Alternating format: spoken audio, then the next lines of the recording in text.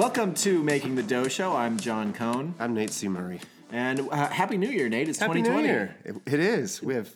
Are you going to do it? Are you going to do the pun? We have 2020 vision, right? Dear. No? Oh, Dad, dear. too early for that. Today was the first day I had to write out the date, like 2020. And I came real close to fucking it up. It's 2020. Why are you even using pens? That's true. It's true. Yeah. I had to sign something because we're doing... I had to sign a stupid contract for wedding planning stuff. Oh, So, boy. yeah, it's fun. Lots of contracts. How's that going? It's coming along. Okay. We've got, they tell you, okay, all you have to do right now is like this, and this, and then you'll have some free time. You've got some space, but there's some stuff you've got to do really early. But it turns out that's a total lie. And everything is really early. And so as soon as we get done with that batch of things, they're like, well, yeah, but now there's the next batch. It's like, there was time now. There was time now. All-time classic. Yeah. But nope, it just keeps on rolling. So. Yeah. Okay. Yeah. Well, that's good. Yeah. Well, speaking of rolling along, we teased something last time which felt like, a decade ago. It was the season 3 premiere, Nate. Oh, yeah, that's right. All right, we here said are. we were Well, going to... then we took winter break, as all good shows do. Sure. So we're coming back on air. Yes, yeah. So we're really excited to officially announce our partnership with Deepwater Games Right. to make Monstrosity. Yes. That, for a quick reminder, that is the monster drawing game that we had signed with Eric Slauson. Correct. All right. Speaking of monsters, Gizmo on the cast. Gizmo, get down, buddy. Sorry, he's very excited. He's got a ball, and he wants to play. Nate, you're not helping. Okay. Oh, no? All right. Do not engage. Okay. All right.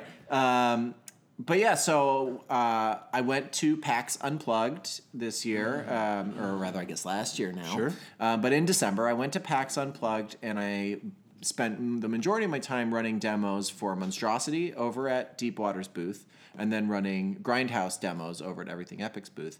But I could not believe how much people were into Monstrosity and how quickly. Yes.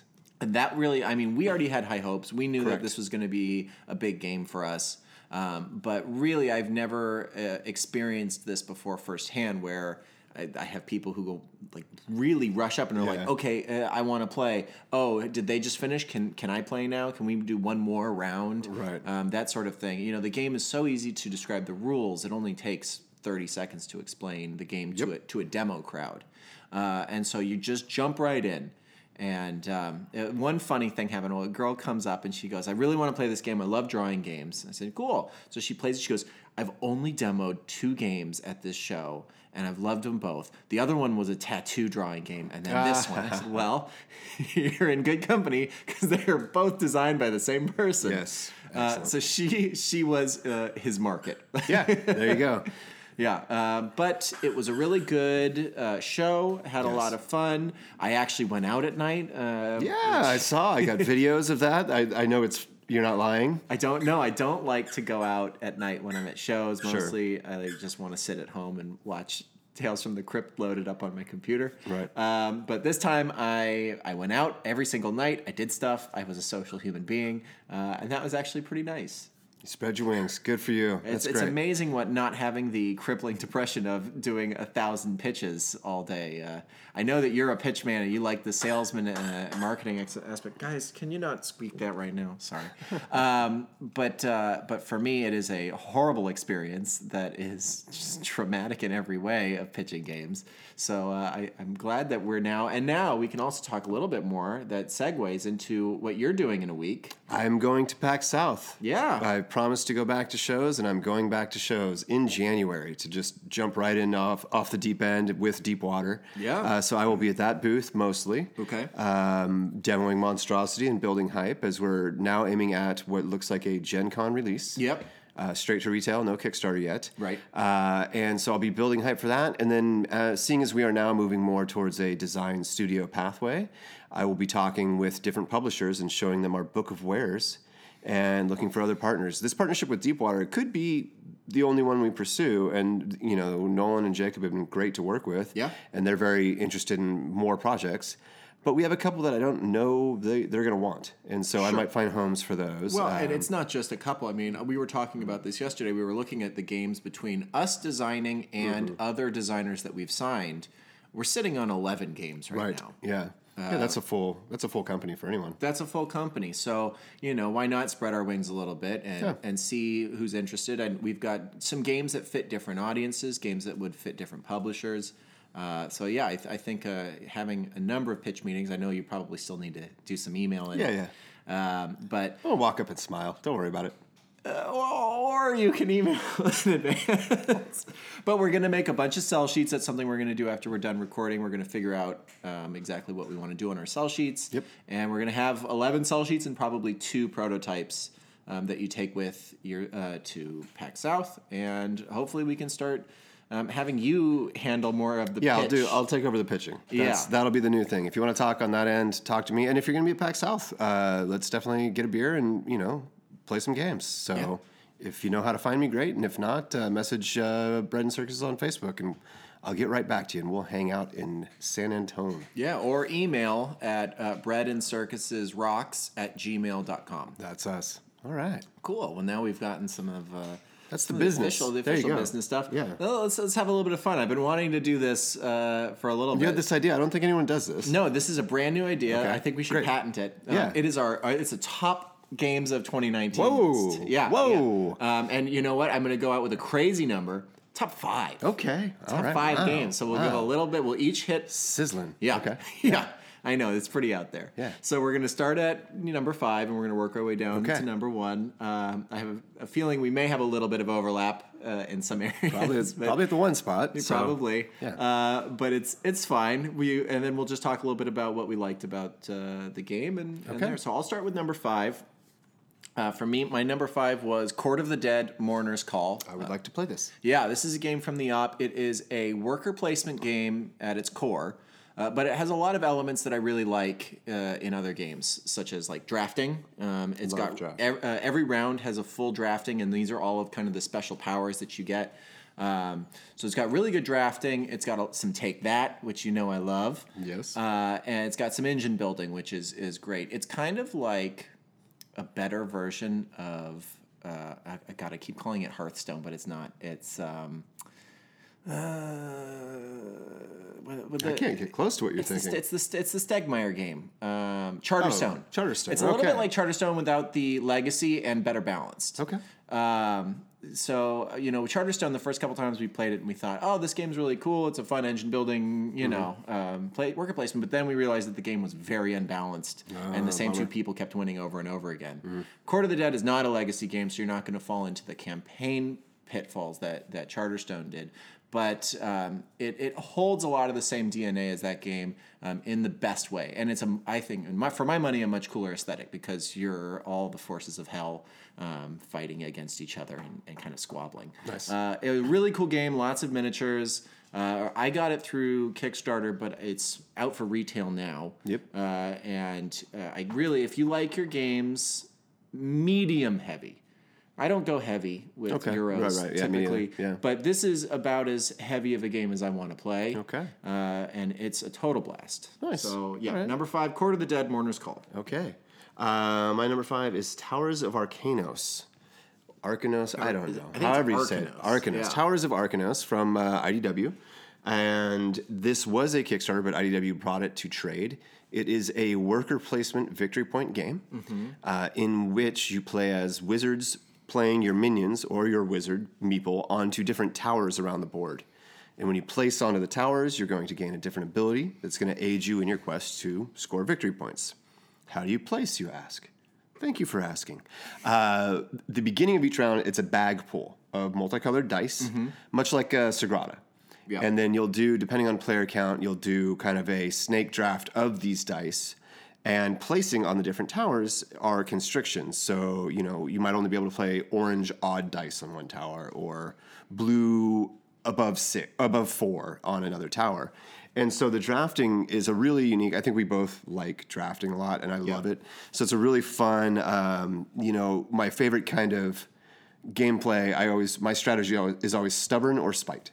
stubbornly stick to my plan, and I only deviate to spite someone else's plan. So stubborn or spite. So drafting leans into that pretty hard. So you're either stubbornly going for what you want to score your towers, or you're going, wow, that would help John too much if I let that die fall to him. Yeah. It's got a lot of good mitigation so that there's not a complete take that element. If there's a dice that does not fit to any of the active towers, there's kind of a passive, low-scoring Mimbly tower in the middle. Like, lower points, but it gives you a power you can use later.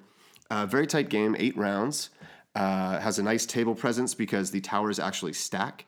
So you're placing your meeples, and then when that tower fills up with 3 meeples, you lay the next tile on top of those meeples. So you can have kind of a vertical presence. Well, and it's very not just pretty. the vertical presence, because the verticality actually has a part of the Correct. mechanics. It ups your scoring. So you Right. see players racing for the higher towers. So it kind of naturally makes it really beautiful as people all pile onto the one high-scoring row.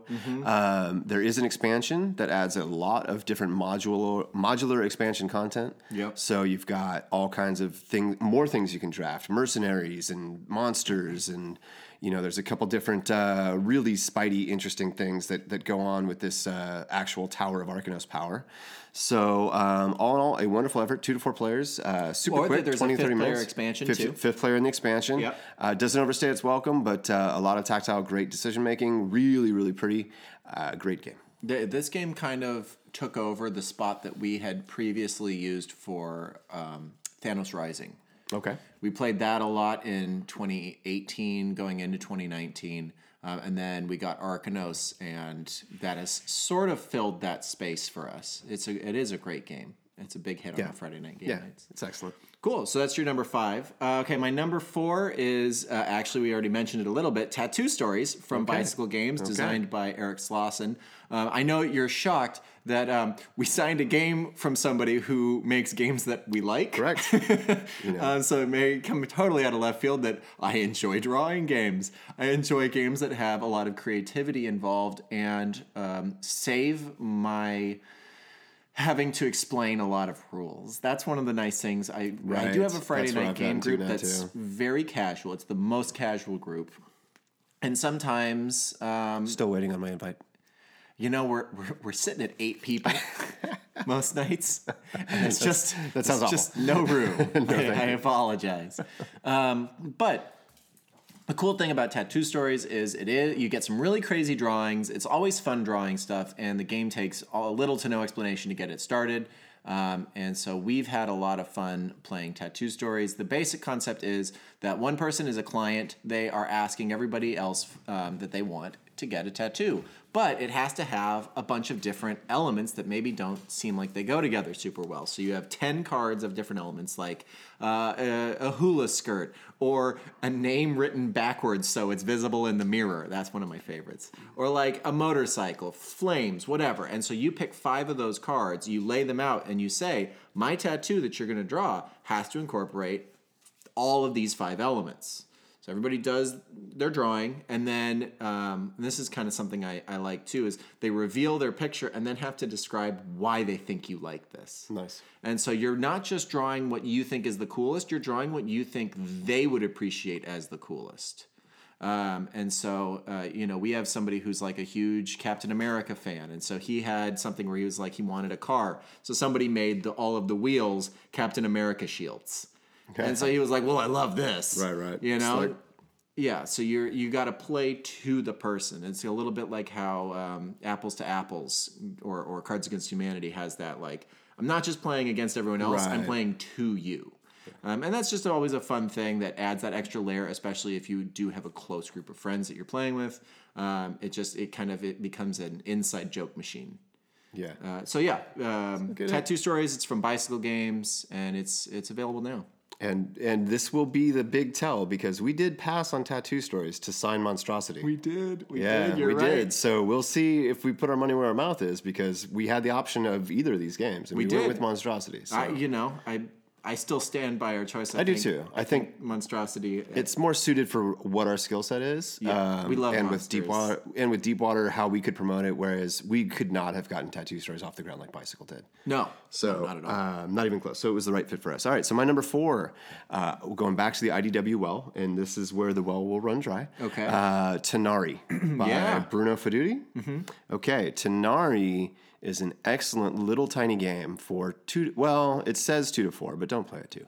It's for 3 to 4 players, really, and it shines at 4. That's where you want to be playing. 3 is still wonderful. So Tanari is a set collection game in which you are trying to score the most victory points.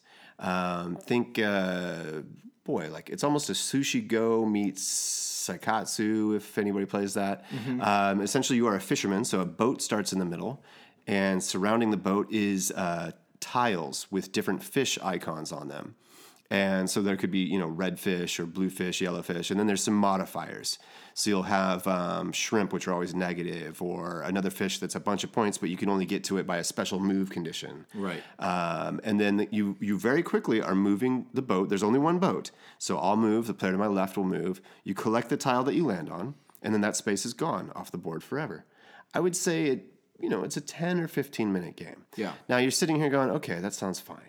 But here's the trick. Yeah. Yes. What happens in endgame scoring is that every player scores both their points and the player to their left's points. So if I'm playing next to John, I'll want to set him up. I want to be looking at what he's collecting. Maybe he's collecting yellowfish. I want to maneuver him in such a way that he's going to be able to make a turn to get a yellowfish, but also not aid the person to his left, because John shares points with Delaney to his left. And so he's looking to help them, not so much me. He's just getting fed by me, but he's helping Delaney. And it's this wonderful little ticky-tacky, really knife-fighty game. Best played with pretty tactical people who care. I will be honest, I found this to be group dependent. Yeah. I played this with you, Ryan, and Spencer from IDW Games, and it was the most fun I could have had because it was 4 game minds all at the table, really going. And then you got Ryan and myself who play a very, very similar brand of board game in which it's, attack him, what, me, never, and typically we're yelling at each other about it.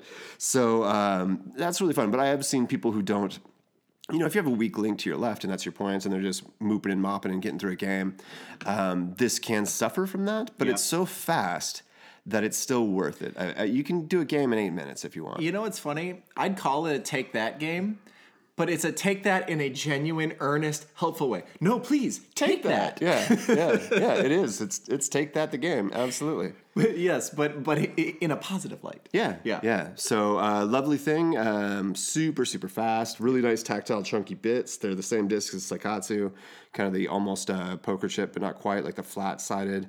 Nice engravings, super fun. Yeah. I've played that with you, and I've played it a couple more times, and it is a super fun game and just really fast. It's a great opener or closer for a night. Absolutely. All right, on to number 3. My number 3 is Dice Throne Season 2. It's from Roxley Games. I don't know the designer offhand, but it's a great game. It is a head-to-head battle game that is also Yahtzee. Oh, yeah, I might talk you into playing this. Oh, yeah. Yeah, we should play this. This is really good. It's a really solid game. And so, first of all, the components on it are so well done. So everybody has their own character that they choose at the beginning of the game. There's like a pirate, a ghost pirate. There's a vampire queen. There's a samurai, a gunslinger. So a bunch of these different, very stylized characters. They kind of feel very kind of Blizzard Overwatch-y in art design. And so you get a box that basically has your own set of custom tooled dice with their own custom faces just for your character. You get a bunch of custom tokens for your character, a whole deck of personalized cards, and this big sheet.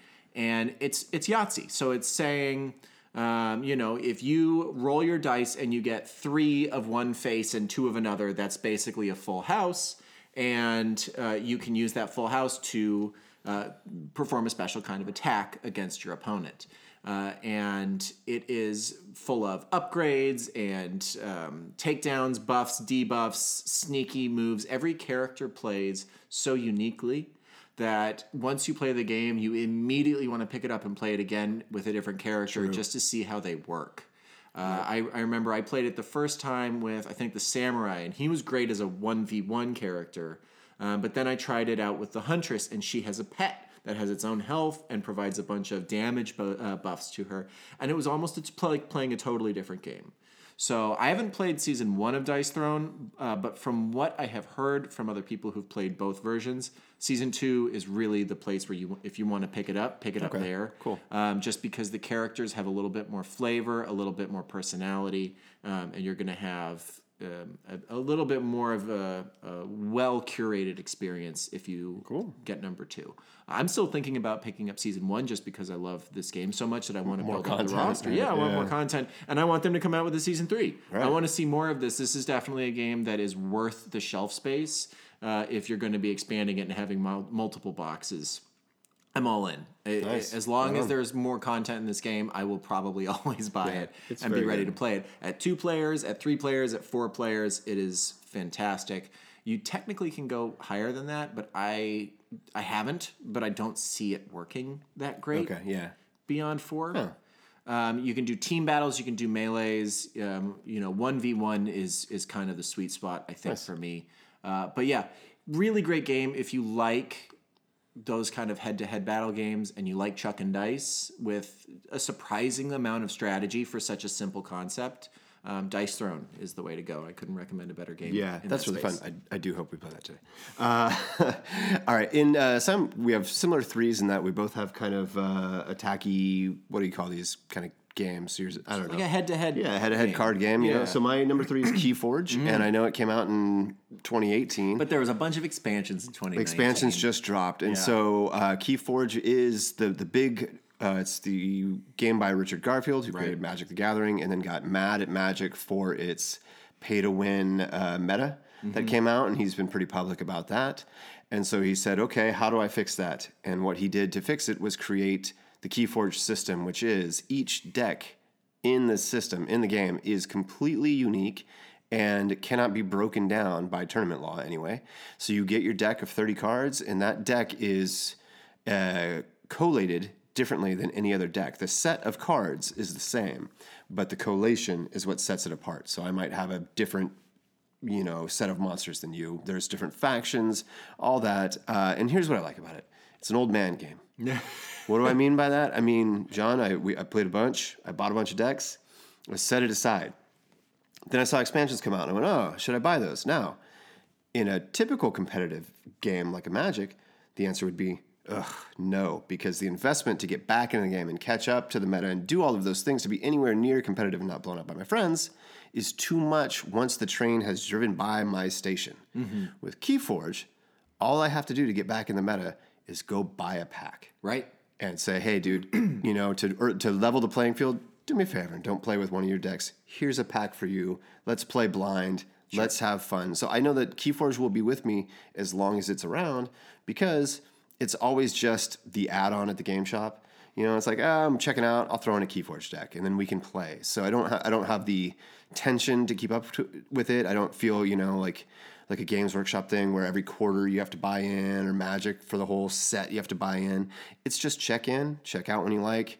Hey, dude, you got a busy quarter? Okay, we'll see you next time. Don't worry about it. Yeah. It's low stress. It's short time. It's a very nice system, very pleasing.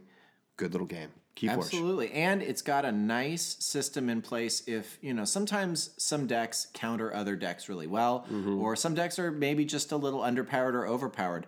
And there's actually a system in place for this game if you're going to be playing multiple rounds with the same decks that is like a handicap system. Yeah, super fun. If you are clearly having a dominating deck, there are handicaps that in the form of, I think they call them chains. There's chains, and you can bid on chains too. You can also do that. So you could do a pool handicap, which would be very simple.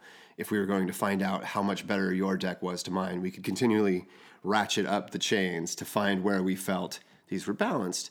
But if we wanted to instead not have ownership of the decks and just decide, hey, I'm going to grab this one, you grab that one, what we can do is bid on how much of a handicap we're willing to take for the good deck. Mm-hmm. And that's a really fun mechanic to me. It's like I'm willing to cut off my leg because I'm still stronger with one leg and two beastly crab claw arms than your spindly bard lute liar. Yeah, absolutely. So and it's got fantastic art. It's a beautiful Lovely game. art, yep. Yeah. Absolutely. I love Keyforge. Man, I would play that with you as well. There you go. We might just game. Right. All right. So number 2 for me is Batman: Gotham City Chronicles. Anybody who's been following this podcast would probably know that this is a high slot for me. It's a great game. I had missed the Monolith Conan game when it originally came out, but I'd heard great things. Yeah. But I'm not a big Conan fan. Right. And it was a very expensive game, so I kind of passed. When they came out with Batman Gotham City Chronicles, it kind of hit a sweet spot of 3 things for me. First, it basically is a re-implementation of the Conan game. 2, it is Batman, which is maybe my favorite license of all time. Right. And 3, it's a miniatures game with a ton of minis, and I love painting minis. So I thought, I have to get this. So I went all in on season 1 when it came out.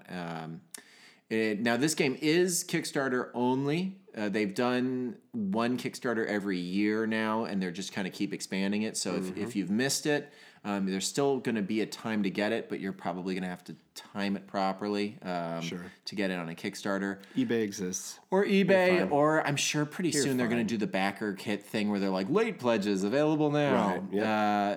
But it's a really great campaign, or campaign's not really, it's scenario based. It's a scenario based game.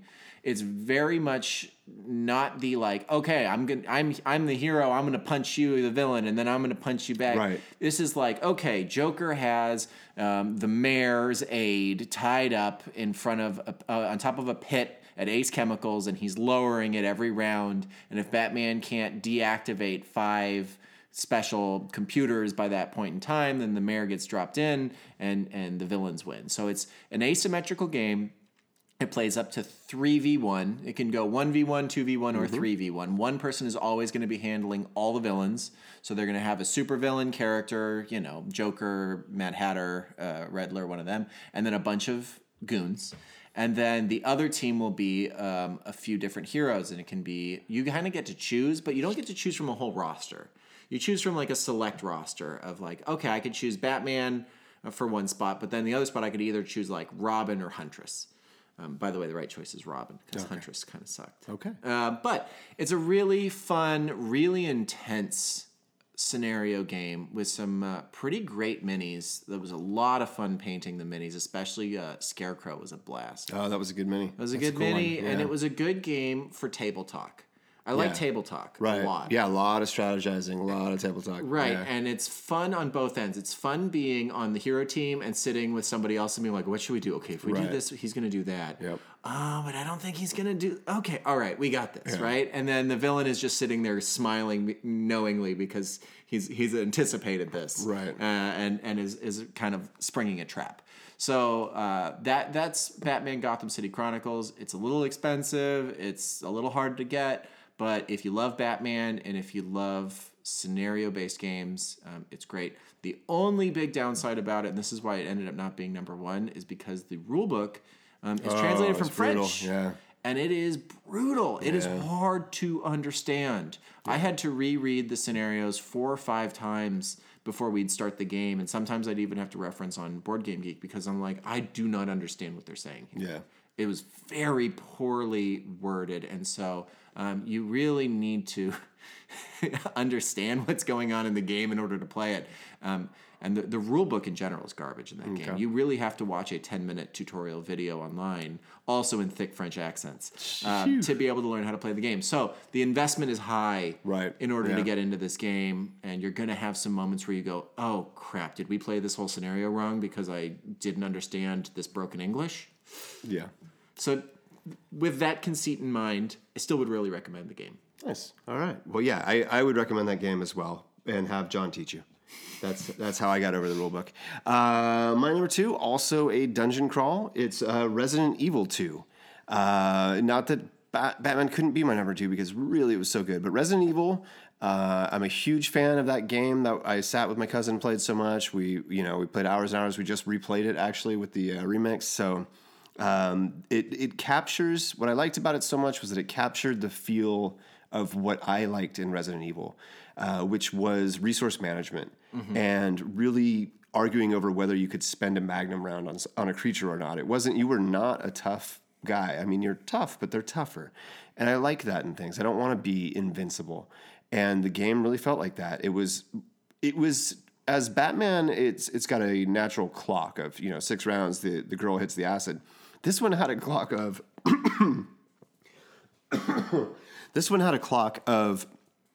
you're going to run out of stuff. Or you're gonna die. So you had to move quick. You had to be scared, on your toes the whole time. Again, really cool miniatures. Really freaky, gross monsters. Mutating and all that. One we probably didn't get into enough, but one that I would happily revisit. For when you do a licensed product, it's capturing what's that one thing.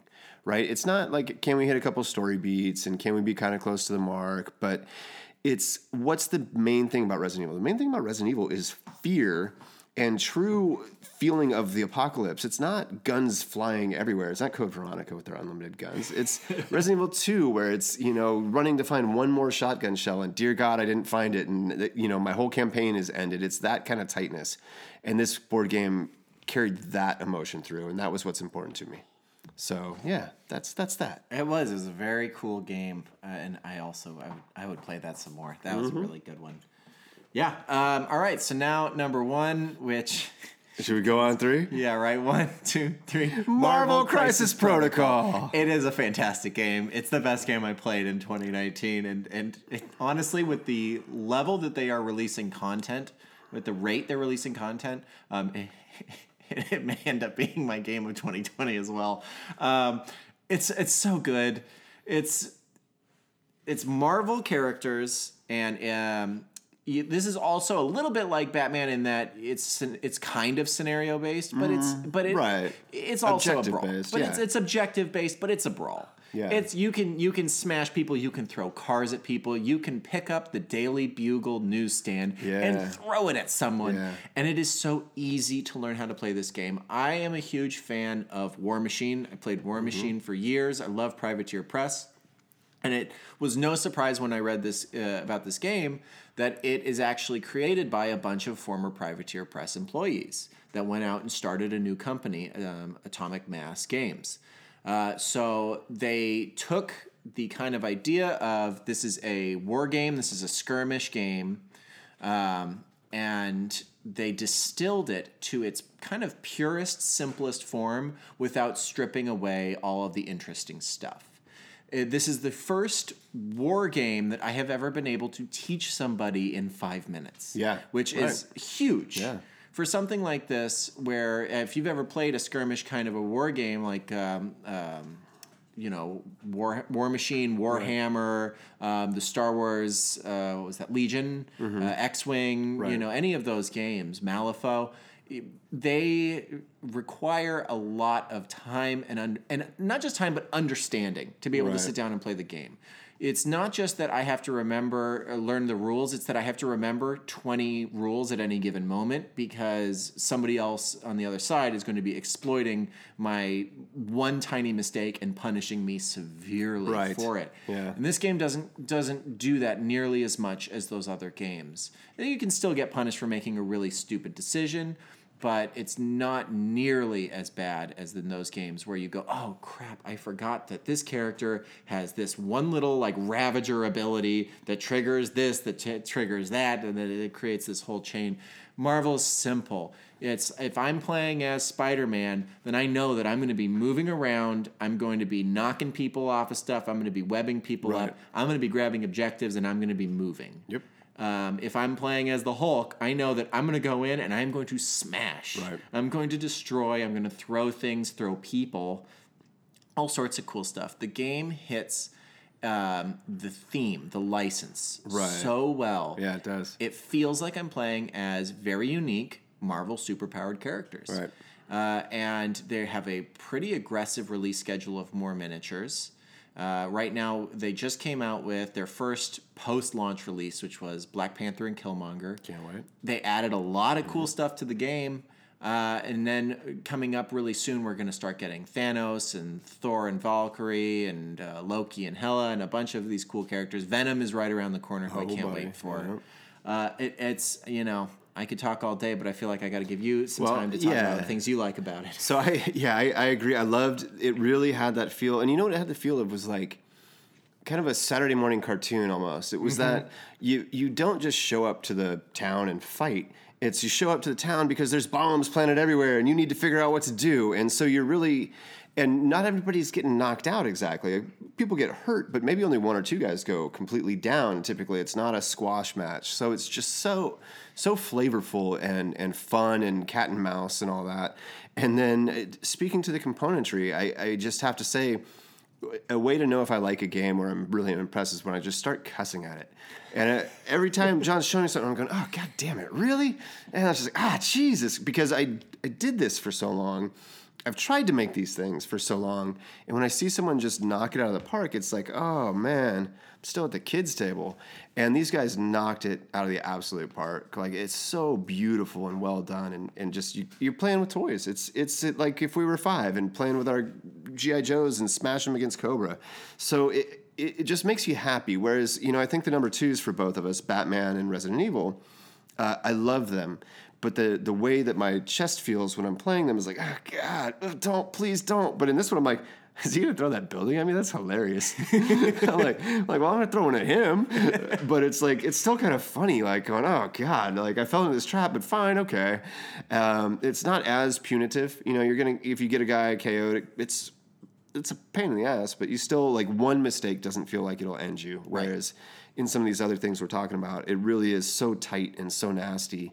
And some days there's games for that, but Crysis is kind of a game that always would play. Yeah. Whereas like a Batman or Resident Evil, like I have to be mentally sound, which is something my 2020 goals is that. But you got to be in that space to get your ass kicked. Where Marvel, we'll find out who kicks whose ass. Super fun. So can't say enough about it. I hope to be playing it for a long time. And the drafting selection of the heroes, stolen from HeroScape. Not stolen, but one of my favorite parts of HeroScape is that the drafting of action cards. I'll buy my own action deck and prep in the future. I mean, whatever. Hey guys, sell just action decks of all the cards, so I can play with my friends' stuff and not duplicate minis. Sure. Yeah. The other cool thing, so it is standard. It's a 1v1 game, so it's a 2-player game. However, they've already released free expanded content digitally. For 3-player. Yeah, I want to play that. Yeah, so they Ross, what are you doing? Yeah, right. They have a Ultron raid that came out. Yeah. So it's 2 players against a super powered version of Ultron. So you can cool. normally play as Ultron normally in the game, and he's as powerful as anyone else. But then they came out with a new card that you could print out for his stats and his abilities, and he is a super boss, and he's trying to basically destroy the city. And you got to have 2 people team up to take him out. And they've got a lot more of this planned. Sure. They've already announced that they have a Thanos boss battle raid coming. They're integrating Infinity Gems into the game, where certain characters can wield certain gems, but they cost your fielding points. Awesome. So you have an amount of points that you can spend on characters. Every character has a different cost to field them, because some characters are more powerful than others. But you can actually, in lieu of taking other characters, now coming soon, you can power up other characters by giving them Infinity Stones. So they've got some really cool ideas that are really out of the box and heavily thematic in the Marvel Universe to keep this game feeling fresh and new for hopefully years. Yeah, and if you wonder why they give this stuff away free instead of charging for it, it's because in tabletop right now, there's so many games coming out that can turn your head. So what you need to do is keep your fan base locked onto you. And a good way to do that in a game like this is dumping out free little things like that. And the other bonus to that is you get them talking, pulling in new people, but you also get to test stuff, because if it's free and bad, okay. Yeah. You just fix it on the fly. You go, okay, wow, Ultron was too powered. And you just dial that ratchet down by 2, re-push it out, see what they think. So it's like you've created this nest of playtesters that are free, but you're giving them something. You're giving them little treats too. So it's a really positive relationship both ways. Yeah. So yeah, genius absolutely. Marketing, genius execution, just a genius game. Yeah. Cool. All right. Well, so that... Speaking of genius. Oh, yeah. All right. Got All it in right, there. So Boom! now we're gonna take a sharp turn, and Nate and I are going to have an actual Star War. All right, run the crawl. I'm watching it now. Oh, yeah. Oh, this just in. Everything is terrible. Spoilers ahead. Heavy spoilers ahead for both Star Wars Rise of Skywalker. If you listen to this but haven't seen Star Wars, your priorities are incorrect. And Mandalorian. We're going to be spoiling let's spoil everything from both. Let's spoil it all. Because let's fight both of them. We're going to have an argument. Yeah, okay. All right. How do you want to start this? I will open with my thesis. Okay. All right. Okay, John. It's called Star Wars. Yeah. Not Star hanging out. Uh-huh. Not Star the story of a guy. Oh, okay. Not Star Kung Fu. Oh. It's Star Wars. Uh-huh. What I want out of my Star Wars is grand, epic scale escalation. I want to see the whole the stakes. I need stakes of the wars, not stakes of the shoulder pad. And so, I present to you that Episode 9, while flawed, is a satisfying conclusion to a 9-movie arc. Oh my God. Given that there were restraints placed upon the last 3 films, which were directed by marketing, and that was a problem. And it showed the seams were cracked. JJ did his absolute best to go, all right, I gotta close it. Here's how to close that door. And so I would tell you, Star Wars comes to an end, and you're like, okay, cool. Mandalorian never takes off. It sputters like a junker on a sand planet. Falls completely asleep for several episodes of its very short run, and then ends in a bleh. So there you go. And convince me otherwise, but the stakes of Mandalorian do not align with what I view as Star Wars. Okay. Well, okay, so first of all, I'm going to ask you a question. Yes. What was your thoughts on Solo? Solo was an unnecessary project. Solo was just, I sat there the whole time going, why did they make this? Okay, because that is not a Star Wars. Correct. Yeah, and I did not care for. Did you watch any of the other Star Wars series? I mean, Clone Wars is Wars, but I watched Star Wars some Rebels? Clone Wars. I did not watch Rebels. Okay, so for you, I'm just trying to frame what makes a good Star Wars product in your mind. It has to be Star Wars. And in your mind, the only thing that stands between a good Star Wars and a bad Star Wars is if an actual war is being No, depicted. because I also didn't like Rogue One. Okay. So no, there's a balance of magic to technology. There's interpersonal and war. There's a grandiose feel to it. It has to feel like an event. Okay. All right. So with that framing in mind, then because I'm not going to argue with your personal taste, right? I'm not going to argue that you feel that the Star Wars license needs to be a grand battle of sorts. I feel similarly about Star Trek, where Star Trek should be a small contemplative morality play, and not a bang bang explosions, shoot 'em up, motorcycles, action movie, right? And it doesn't matter how good the movie is, it's not Star Trek in my mind. Yes. So I'm gonna take a different path. I'm just gonna talk about structure and storytelling. Okay. Mandalorian tells a story of a character. It is a small story. Right. And it is the story of a guy who we can already tell from the first episode. He thinks that he can be on his own. Clearly, he's not very good at this. Sure. He is marginal at best at what he does. And he needs a lot of help. Framed within the Star Wars universe, I found that to be incredibly refreshing. I found that to be new. And I found it to be interesting. Not having every story immediately centered around a Jedi was very refreshing to me. It set up in the first 2 episodes a really solid story that basically covering Lone Wolf and Cub. Episode 3, it became really interesting when the action figure episode. Yeah, when he gets what he wants, does the thing where he gets his Beskar armor, which, by the way, this show was the best video game cutscene I've ever seen. Fair. We see we understand armor as a character. I've never seen that before in anything where I'm like, this inanimate piece of metal has such a story behind it that I've seen, that I understand this character's motivation just from seeing this alone. I thought that was fantastic. Okay.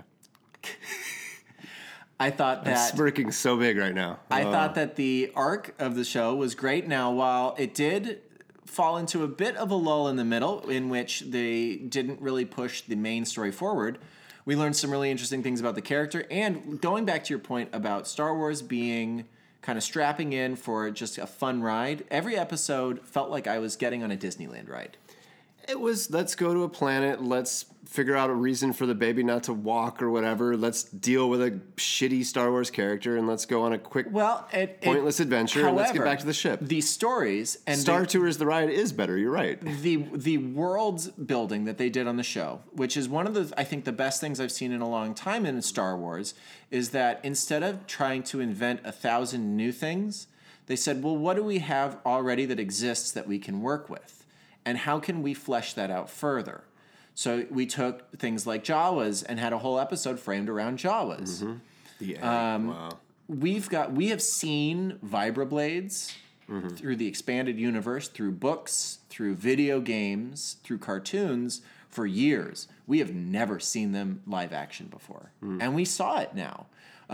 Bill Burr's character in the heist episode had a shoulder-mounted laser pistol, which Kyle Katarn has in the Shadows of the Empire video game.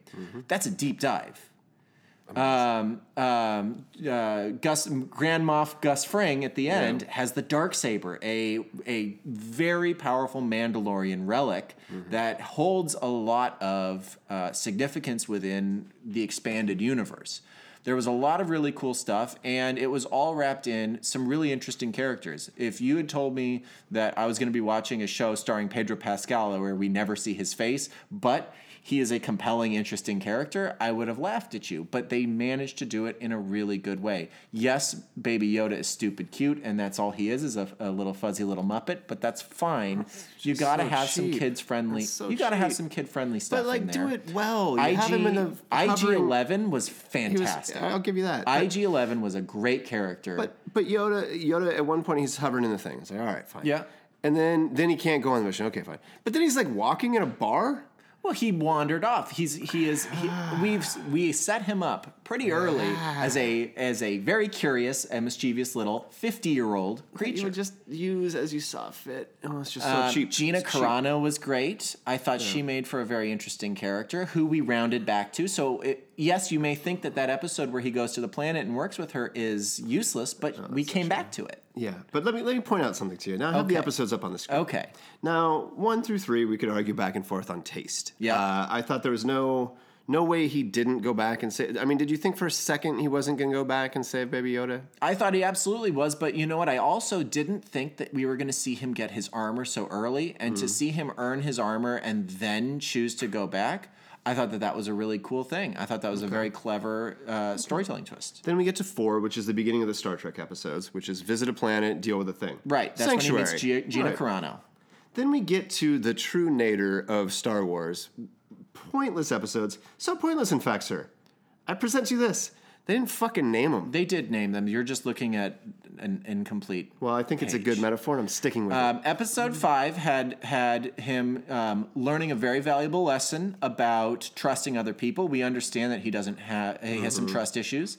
And by having a fledgling bounty hunter who betrays him as soon as he starts to trust him, really hammers home why bounty hunters have no trust and why bounty hunters don't work together. Episode 6 was a heist, and I know you hated it, but I will stand by that episode. It was the worst episode. Maybe the worst episode of TV I watched. Maybe the worst episode of TV I watched in 2019. Come on. The effects for the purple, the horny purple people. You mean Clancy Brown?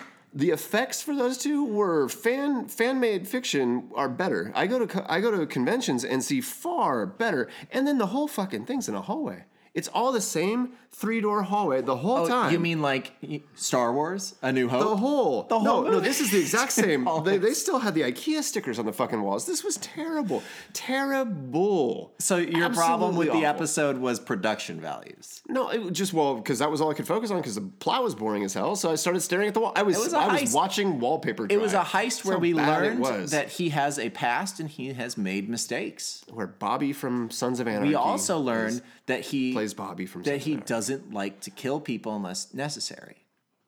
And so that was an important lesson for him. And then we go into episode 7 where he comes back, meets up with Carl Weathers again. Carl Weathers is like, man, I was going to betray you, but I decided not to. And now we're going to work together. And I thought that was great. I love Carl Weathers. I thought that was a great episode. Calls him ended, Mando. Kind of sounds like Lando. Yay, cheap. They just call him Mando because it's a short for Mandalorian, and nobody knows his name except for Grand Moff Gus Fring. And that's what makes that even more Fring's important cool. is that he knows his past. He knows his history. Yeah. And that makes that even more significant. It makes everything more significant when you have it something like that, where we don't know his name for 7 episodes, and then they're like, and we know that there's a reason why no one knows his name, right? And then all of a sudden this guy says his name and he's like, oh shit, he knows me from this time at this place. It gives you so much more storytelling. I will argue now. I'm gonna segue into episode 9. There is more characterization with the 2 scout troopers at the beginning of the finale than there were in Finn and Poe the entire 9th Star Wars movie. But it's too late for characterization. It's too. You slap on the. No way. It was time to slap on the after. It was The end of a trilogy. No, the end of a trilogy. Characterize. You go. Absolutely. The end of trilogy is all Give about Chewie the a medal and get the characters. fuck out the way. You're good. The end of a trilogy is all about the characters paying off their stories and taking the things that we've learned about them and twisting them in an interesting and new way. Not Star Wars, baby. Darth fucking Vader, man. What are you It's talking him. about? Yeah. What are you talking about? Luke Ben and got that Leia's arc. They gave it to relationship Ben. in Return of the Jedi is very Ben got important. the arc. Ben had no arc because his entire arc was someone just said the word Ben and then he decided, I'm good now. It was his Martha moment. It was awful. And you rallied against the Martha moment too. It was terrible, Nate. It was fucking awful. Did you like Endgame? I loved Endgame. This was Endgame. No, it was not was Endgame. Endgame. Even He though had- they tried he to, had 9 with movies to pay off, Palpatine plus going, some TV shows I and am some the bullshit. dark side. And Rey goes, and I am Iron Man. She said I'm every Jedi. It was so She was bad. every It woman. was so and she was bad. every Jedi. Finn's entire plot line, his entire arc, was Which one's reduced... Finn? Exactly. Was reduced to him shouting... I'm not kidding. I actually don't know which one Finn is. John Boyega's character. Okay, yeah. Was reduced to him shouting, Rey! That was his entire arc. No, not at all. His His entire arc was arc- finding out that other defected stormtroopers exist. That was his arc. Because we need to introduce a bunch of new characters at the end of I this don't care about the trilogy. new characters. I'm done. Exactly. It Yeah, didn't matter. they gave me my 9th. It I'm didn't out. matter. And that they spent so much time, they wasted so much time introducing new characters, new planets, new aliens. They went to 3 different planets on a scavenger hunt in the first hour and a half of this movie. That's not what the finale of a trilogy is supposed to be. The finale of a trilogy is paying off all the things that you have built up in the previous movies. And instead of trying to pay off things or explain things like, why the fuck is Emperor Palpatine alive? Instead, they write in the opening crawl, Emperor Palpatine is alive for some reason. We're not going to bother explaining why. Who was Snoke? I created Snoke. Why? I created No time for Snoke. why, baby, it's Star Wars. For what reason? How? Here's a question. So they have this planet, okay, that Emperor Palpatine is on. Kicking it. And they say that the only way you can find this planet is with one of 2 very special Wayfinder maps, okay? Yeah. So how did he how is he able to, first of all, get there after being presumed dead? Second of all, build 1,000 Star Destroyers, each with a weapon that had the same power that was required previously to have a planet-sized structure. So you either need a Wayfinder to get there, or you need to be one of the hundreds of thousands of contractors who were hired to go to this he was planet using dead labor, man. and build thousands and thousands of ships, which they have also modernized to the point that they each have a planet-destroying capability, except they don't have any sort of radar to take off and get into atmosphere. It's your standard necro ship, bro. Because let's also go. This was the funniest moment of the whole movie for me. They're like, we're gonna need the ground crew to destroy the very small weather I'm not vane. going to defend that moment. That was a spaceships, yawner. Our spaceships have blasters and bombs that can destroy starships, Yeah. but we can't shoot down a weather vane. Yeah, that was a weird one. That was a That weird made moment. no that made fucking sense. Yeah, that was. Here's a that was question. actively Here's a bad. question. Why is the movie called Rise of Skywalker? It's because Ben crawled out of a hole, aka rising. Yeah, That's actually it. Because he rose, he went down Kylo Ren, and he rose as a Skywalker. No, he didn't go down as Kylo Ren. He became Ben when someone simply said his name. Now, if they had known that all it took to say, it was because they were a dyad. No, that is not why he became a good guy. That whole movie, he's saying, I'm the bad guy, I'm unmovable, you come to me. And she's like, maybe I should. He was saying it, but he wasn't feeling it. Maybe I don't. You could tell he was conflicted. And then, all of a sudden, reshoot Han Solo comes in, goes, I don't even know I am in this movie. So much so that I'm going to make it very clear I'm not a Force ghost. I'm just your memory talking to you. Yeah. This scene was meant for Leia. This scene was supposed to be Leia. And then they just say his name, and all of a sudden he goes, oh, yeah, I'm a good guy now. He was tipping I'm a good guy now, sure, of course. He was tipping. He was conflicted. What? Here's another question. Why did they have to have a bunch of horses when they decided to land on a ship to blow up a weather vane? Why did they need those those horses? Because it seems to me that they went into that fully knowing that they were going to slaughter all of their horses. Yeah, I think horses roll an extra die in combat. No, that was terrible. That was terrible. I'll give you that was the worst chunk. How about Finn twice in the movie? He goes, I've got something very important to tell you. Yeah. No, he doesn't. He never says anything. There's nothing to it. Have you seen the interviews with JJ? No. He won't admit to what it is. Of course he won't. He's kind of trying to say he was Force sensitive, and it's like, no, it was. You killed Force sensitive, bro. It was bullshit. Here's where the movie was pleasing to me. They wrote each other into boxes. Yeah. They absolutely wrote each other into boxes, and Ryan tried to do something that I thought was very smart, which was he realized, hey, they're going to try and make 20 more movies out of Star Wars. Right. Hey, you can't do more Luke and Skywalker. So he tried to, throughout his whole movie, say there are other paths, there's other ways. The Skywalkers, if you gave him 9, all the Skywalkers would have been dead for sure. And you would have had a new universe where it wasn't quite as powerful. Right. But you would have had a lot more people. Sure. And that was what he was trying to set up. Sure. JJ gave you, with episode 7, he gave you episode 4.5, right? Yes. He was like, you like nostalgia. Right. But the fans were like, we like nostalgia, but we don't like girls. And so Ryan was like, okay, you're mad at nostalgia, you're all mad. How about I give you new? And then the fans were like, we don't like new, we like nostalgia. And still don't like girls. And we still don't like girls.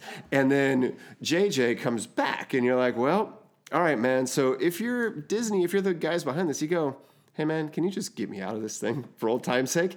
And that's what he was tasked with doing. He walked into a room with angry people on both sides and was given the task of closing out one of the most influential, iconic forces of all time. It's essentially 2 good movies that we've argued about for 30 years. But he was given that task, and with the tools he had, and with what was in front of him, and with the nasty, terrible fan base that it is, I felt this was as good as could have been done. I will say, I thought it was he did a couple funny fuck yous to Johnson. That was kind of inside baseball. He did. I even joked with you about 9, where is the first scene going to be Kylo angrily gluing his helmet back together? And sure enough, it was. It was. So, but here's the thing: I'm not judging a movie based off of the backstory of what happened behind the scenes. I want to watch a movie based on face value of what the movie is. And side by side, Mandalorian told a complete story that was interesting, that had logic, that actually made sense. Explain to me why the Emperor Palpatine goes, if you cleanly chop my head off really quick, no big, you become the ultimate evil. Yeah. But if you slowly torture me to death, you will retain your soul and be a hero in the whole galaxy. So I think Star Wars, you got to look like a $300 paint job on a car, right? You drive past and go, shit, that was red. That's Star Wars. But when you start looking at it, you're like, oh, did they use spray paint and some nail polish? And like, is this all held together? Because like 4, 5, and part of the love of 4, 5, and 6 that's been gone in every other movie is they're very incompetent. Yes. There is a huge... not only is Han and Luke a ragtag team, the storytelling and the pacing, like, it's all bad, and like the logic is bad, and there's sister kissing, and there's like so much you could tear apart. But what shines through is the fun and the spirit, and what's been lost in episodes 1, 2, and 3, and 7, 8, 9 is they've become very polished and corporate and hit the beats and do the things. It was not fun. Episode 9 was not fun. It was the opposite of fun. It was people constantly looking at each other and going, this is the last time I'm going to say that I like you. Well, this is the last time I'm in that scene. It was Come on. It was. He was the only character I liked. Oh, Babu Frick. Yeah, Babu Frick. He was the only fun character in the whole thing. Yeah. All right, here's another question. Leia. Drive-by paint shop. Leia tells Rey she wants her to have her lightsaber, which they suddenly retconned that Leia was a full Force Jedi in 1 5-second scene, which.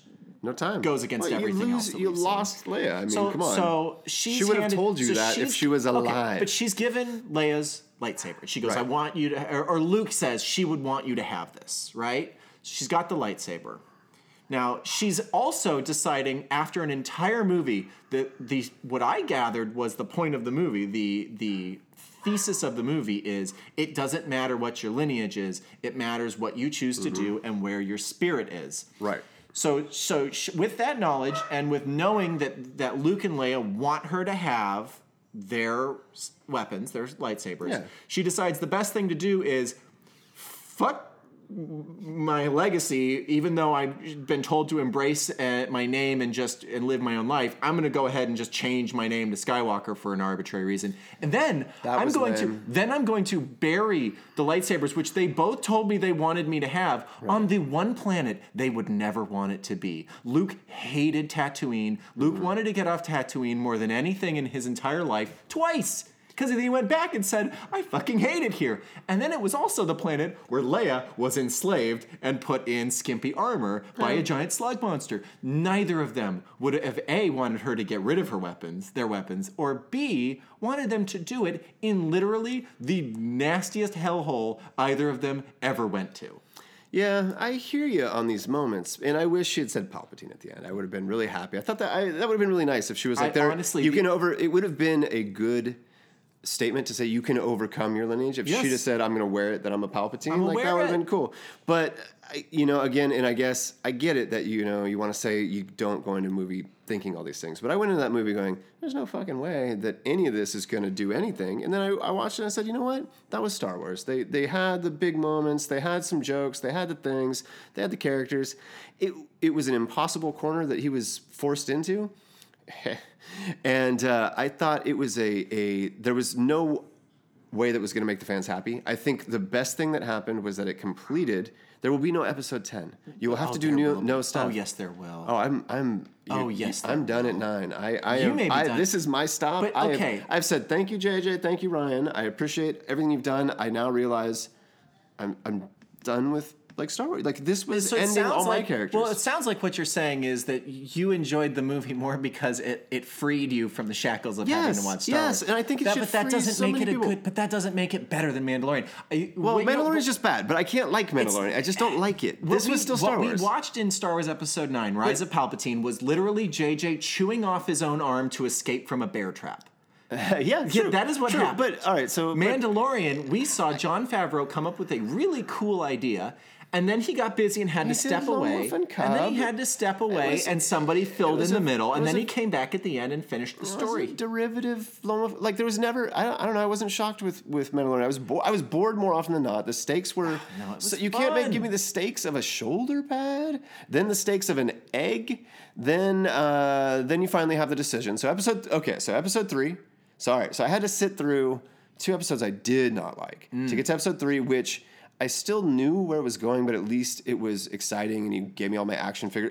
Episode 3 was the reason for all those gadgets that Boba Fett had that never got used. And I was they finally got used. Woo! Well, yeah, because they watched the old movies, and they said, how can we further build out this universe? So they had fun. So 4 was a clunker. They go to that planet, very dull. It's basically Ewok fighting against ATSTs. Sure. ATSTs. 5 was terrible. 6 was terrible. All right, well, those are just throwaway. They're complete throwaway episodes. They're so completely throwaway. And I know you're saying you're picking this little thing and going, half of Rise of Skywalker was throwaway. They had to go get a knife. They had to get a knife. That was Star Wars, though. No, that was gotta get a terrible. thing. I mean, that look, was terrible. Return of the Jedi has a big scene with a Yeti, and then he's freezing the snow. I mean, no, that's Empire Strikes Back, and that's a fantastic movie. The Wampa is cool and scary. It's cool, it's fun, but it's like there's still this dead time where it's not like it can't all be in the pocket. But and then 7, 8, fine of Mandalorian, but like so 3 out of 5 episode, 3 out of 8. Okay, so that's about the same grade you might give Rise of Tomatoes. I enjoyed almost all of the episodes. Okay, yeah. See, I really thought they were a lot of 4, fun. 5, 6 were. I mean, 1, 2, 4, 5, 6. So for the first 7 weeks, I liked one episode of that show. I found one kind of compelling, and even that one had no surprises for me. But so it was told just a complete story that didn't have baffling batshit logic that makes no sense. I thought it had baffling batshit logic. I try to watch things. I thought bouncing around planets and doing the same fetch quest bullshit for your broken ship to keep it going. Firefly. That's Firefly. I don't like Firefly either. All right, so this is just a matter of your taste. You don't like good things. But here's the thing. Here's the thing that Knives Out was good. I like Rian Johnson. Knives Out was fantastic. Yeah, All right, we can agree there. Yeah. The thing about Rise of Palpatine that just crushed me is that the entire time I was watching it, some movies that are stupid, like we haven't even talked about Cats. We went and watched Cats, ironically. Broke my brain. I can watch something like Cats knowing it, watching it like Gilligan's Island, where I'm like, this is terrible, this is stupid, nothing's going to make sense, and I can just enjoy it for what it is. Yeah. Star Wars, especially trying to round out a trilogy like this, trying to put the capstone on something. And I know you didn't like Endgame, but I think most people I've talked to agree that Endgame was a fantastic capstone to the Marvel and MCU up until this point. It's just to show that it can be done right, that you can give a satisfying payoff and a conclusion.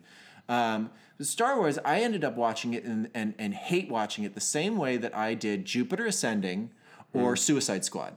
I would lump it right next to both of those movies, where every single minute of the movie, my brain is screaming at me, why the fuck are they doing any of this? Why is Kerry Russell trying to build up this story about some super magic pendant that can get you anywhere, and then how important it is to her, and then a minute later she decides it's not important to her and she gives it to them, and then they use it to go into.